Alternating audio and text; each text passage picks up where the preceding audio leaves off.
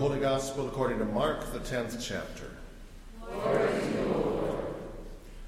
As Jesus was setting out on a journey, a man ran up and knelt before him and asked him, "Good teacher, what must I do to inherit eternal life?" Jesus said to him, "Why do you call me good? No one is good but God alone. You know the commandments. You shall not murder, you shall not commit adultery, you shall not steal, you shall not bear false witness, you shall not defraud, honor your father and mother." He said to him, "Teacher, I have kept all these since my youth." Jesus, looking at him, loved him and said, "You lack one thing. Go sell what you own and give the money to the poor, and you will have treasure in heaven. Then come, follow me."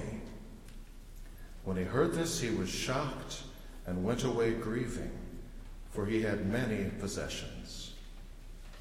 Then Jesus looked around and said to his disciples, "How hard it will be for those who have wealth to enter the kingdom of God."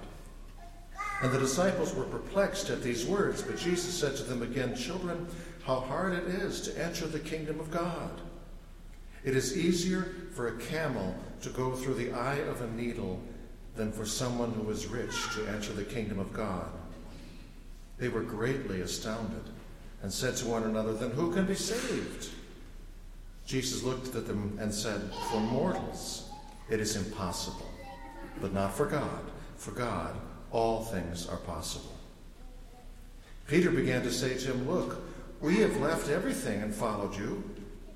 Jesus said, "Truly I tell you, there is no one who has left house or brothers or sisters or mother or father or children or fields for my sake and for the sake of the good news, who will not receive 100-fold now in this age, houses, brothers and sisters, mothers and children, and fields with persecutions, and in the age to come eternal life.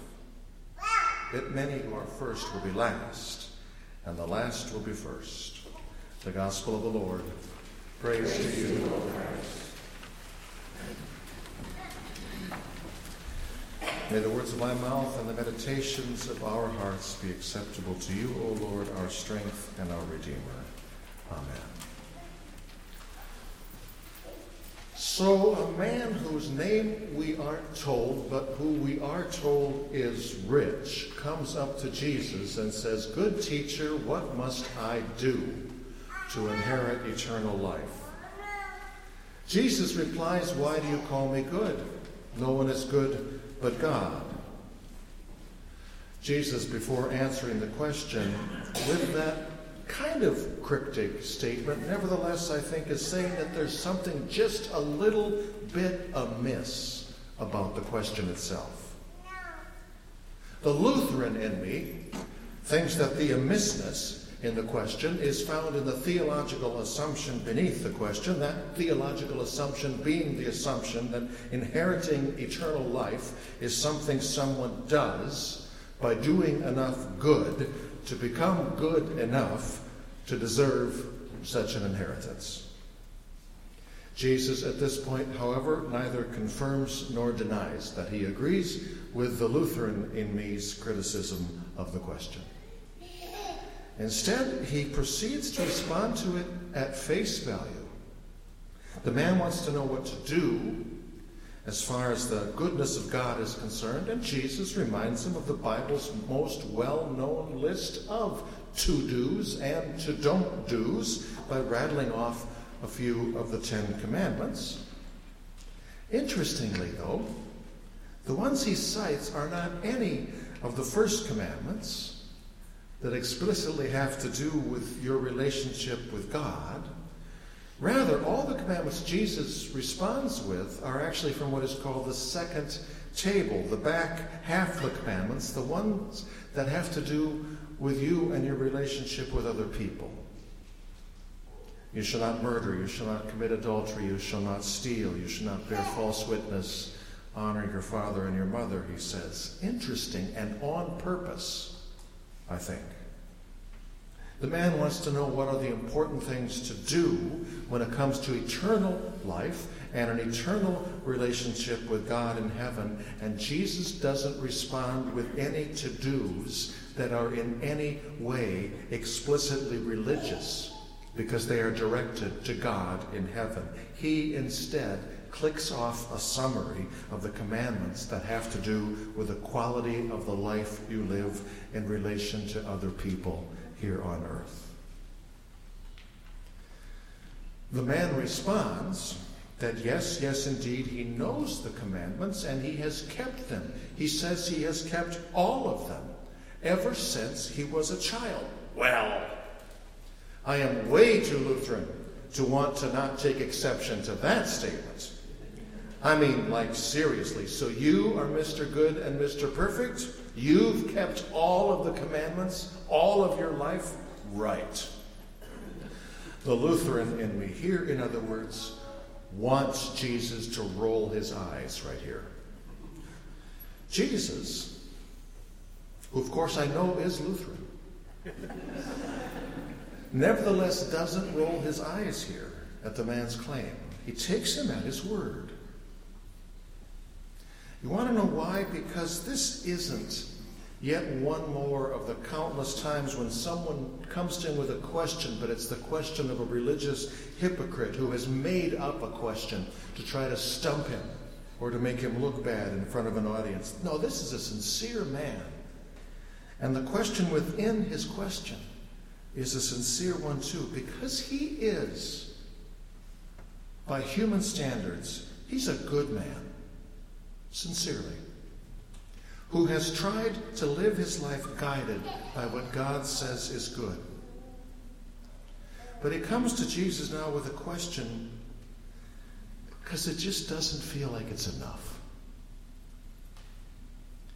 What's sincerely going on here, I think, is that there's something missing in his life. Something he can't put his finger on.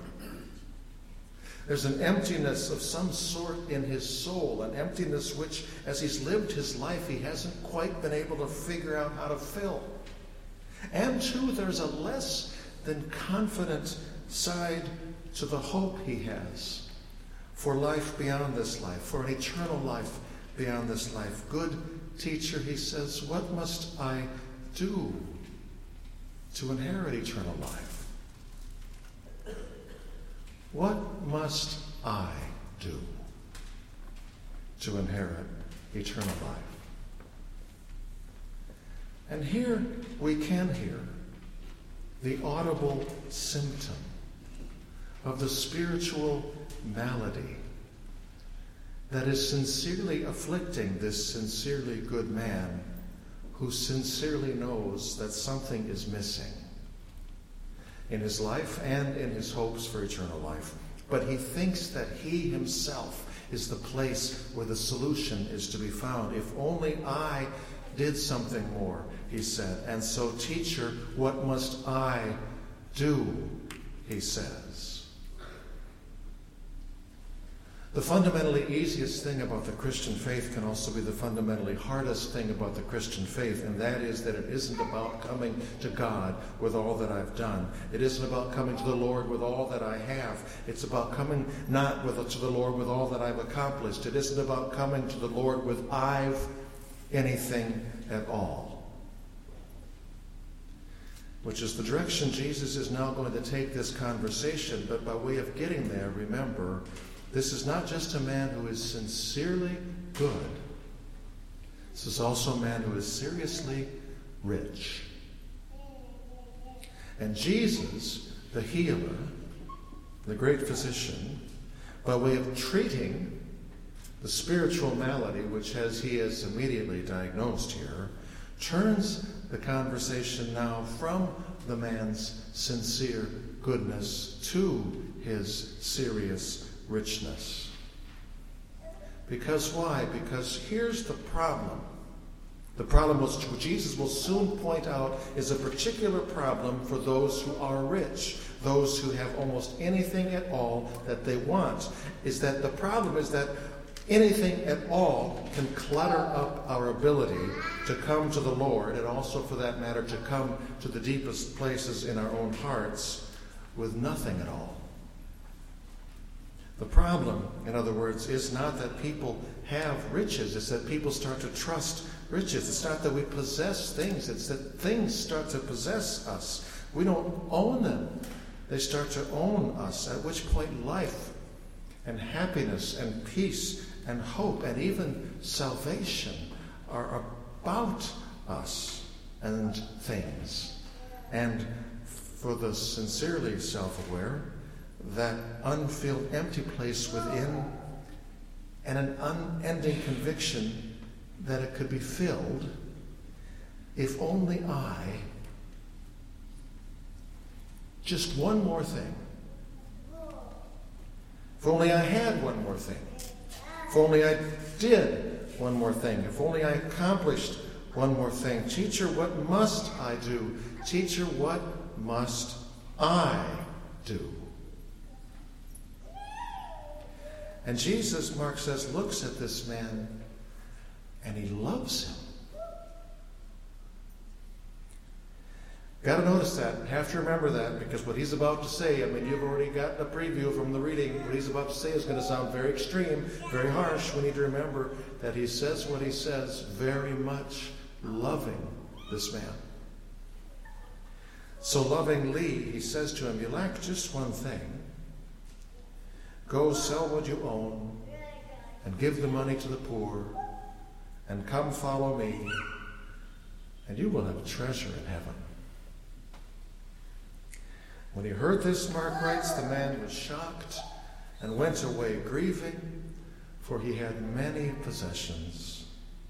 And Jesus then looked around and said to his disciples, how hard it will be for those who have wealth to enter the kingdom of heaven. It is easier for a camel to go through the eye of a needle than for someone who is rich to enter the kingdom of heaven. Two questions have to be asked and answered if we're going to move forward in this text sincerely and not hypocritically. Question number one, if these words are spoken to the rich and about the rich, who are the rich?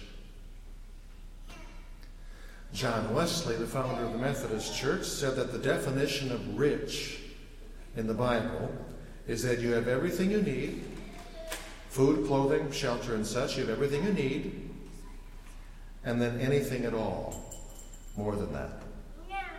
If that's you, if that's me, then John Wesley says that the Bible says that we are rich. Well, I am glad I'm not a Methodist. Right? Oh, but darn it, there is still the Bible, right? And there's also the Daily News, right?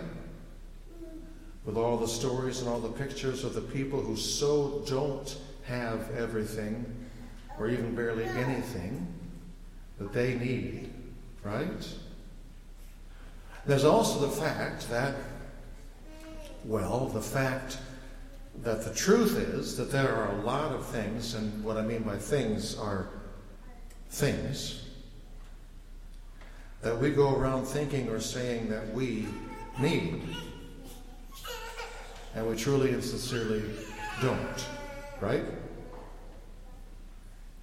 I do not say that by way of trying to make myself or all of you feel all kinds of guilty. I do say that by way of not wanting you or me to be guilty of thinking that in the Bible's way of thinking and Jesus' way of thinking, these words about rich people don't apply to most, if not all, of us people, because they do. And in so doing, they are very challenging words. Remember, remember, remember. It is love that is speaking these words. You lack one thing, Jesus said to the demand in today's text. Go sell what you have and give the money to the poor, and you will have treasure in heaven. And come and follow me. And when he heard this, the man was shocked and went away grieving, for he had many things. And Jesus said to his disciples, how hard it will be for those who have wealth to enter the kingdom of heaven. It is easier for a camel to go through the eye of a needle than for someone who is rich to enter the kingdom of heaven. Which leads to question number 2. How hard exactly is it for a camel to go through the eye of a needle? Kind of hard? Pretty darn hard? Incredibly hard? No, right? None of those things. How hard is it exactly for a camel to go through the eye of a needle? It is impossibly hard.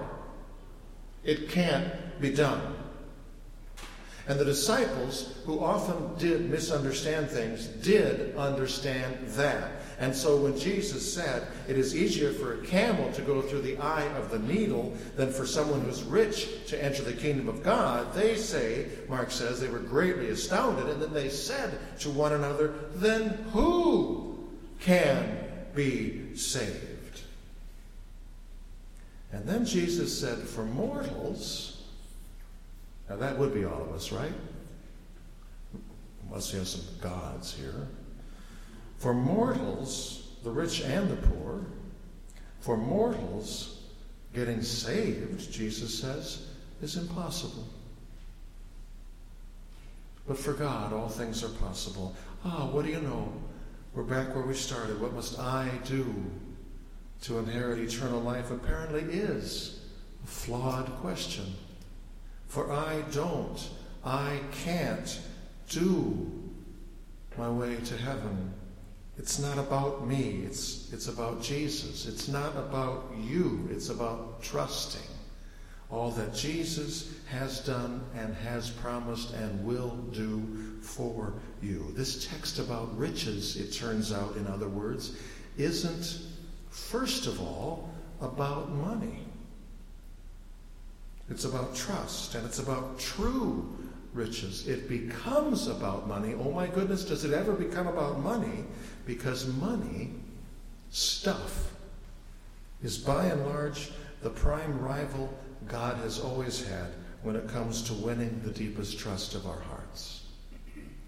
If only we say, if only I had a little more, if only I made a little more, all I need is a little more. Sisters and brothers, you need Jesus. And you don't buy or earn or do your way to him. You take him at his word, trusting that he did all that he did to find his way all the way to you and to your, spiritually speaking, not richness. And those who do that, those who know their emptiness, their need, their poverty, spiritually speaking, and take that to Jesus and place their trust in Jesus, one of the Bible's way of thinking, they, it turns out, are the truly rich. Remember how he said it in the Sermon on the Mount? Blessed are the poor in spirit, for theirs is the kingdom of heaven. In other words, guess what? The rich, it turns out, are those who have the very most. But the very most is Jesus. Welcome him to your not richness. Go to him with your emptiness, and he will fill you full. Place your deepest trust in anything else, and you will end up empty. And you will end up being the one whose deepest spiritual question is ultimately the shallow and flawed question, what must I do? Okay, one last thing. If these words are really most deeply not about our money, but about trust, which I believe they are, Can we breathe a sigh of relief because that stuff about selling what you have and giving to the poor doesn't need to be taken literally? Well, I want to tell you, I'm not sure how literally we're supposed to take those words. I'm positive, however, that even if this story is primarily about faith and spiritual poverty, dismissing what Jesus says here and elsewhere about money and things and material poverty is not the way to go, because it isn't faithful. In our first reading for today, you heard the prophet Amos give the nation of Israel holy hell for going in that direction. So I'm not sure, frankly, how literally you and I are supposed to take Jesus' words here, but they aren't. They are not to be dismissed. At the very least, for those of us who are rich, they are words to be wrestled with, which I'm going to invite you to do later, sincerely, on your own. Well, invite Jesus. But do that wrestling remembering three things. Number one, Jesus for you was generous with absolutely and literally everything he had. He gave everything he had, all the way to a cross. Jesus was not a tither. Number two, one way to trust him more is to trust money less. And one way to trust money less is to part with more of it for the good of others. And number three, most of us here do have everything we need, but some don't. Some don't have the things they need. Some don't have Jesus, whom they don't even know that they need. And money, some of which is money you currently have, in God's plan for things, is one of the things a person can give and give up faithfully. And the most faithful even tell me joyfully to do something about that. Teacher, what must I do to inherit the riches of eternal life? That's a Jesus thing. Trust him with it. It is beyond you. But what can you do truly richly to live? What does the Bible say? You shall not murder. You shall not commit adultery. You shall not steal. You shall not bear false witness. Honor your father and mother, which Jesus says is to say, if you want truly richly to live, faithfully, joyfully, generously, love your neighbor. Amen.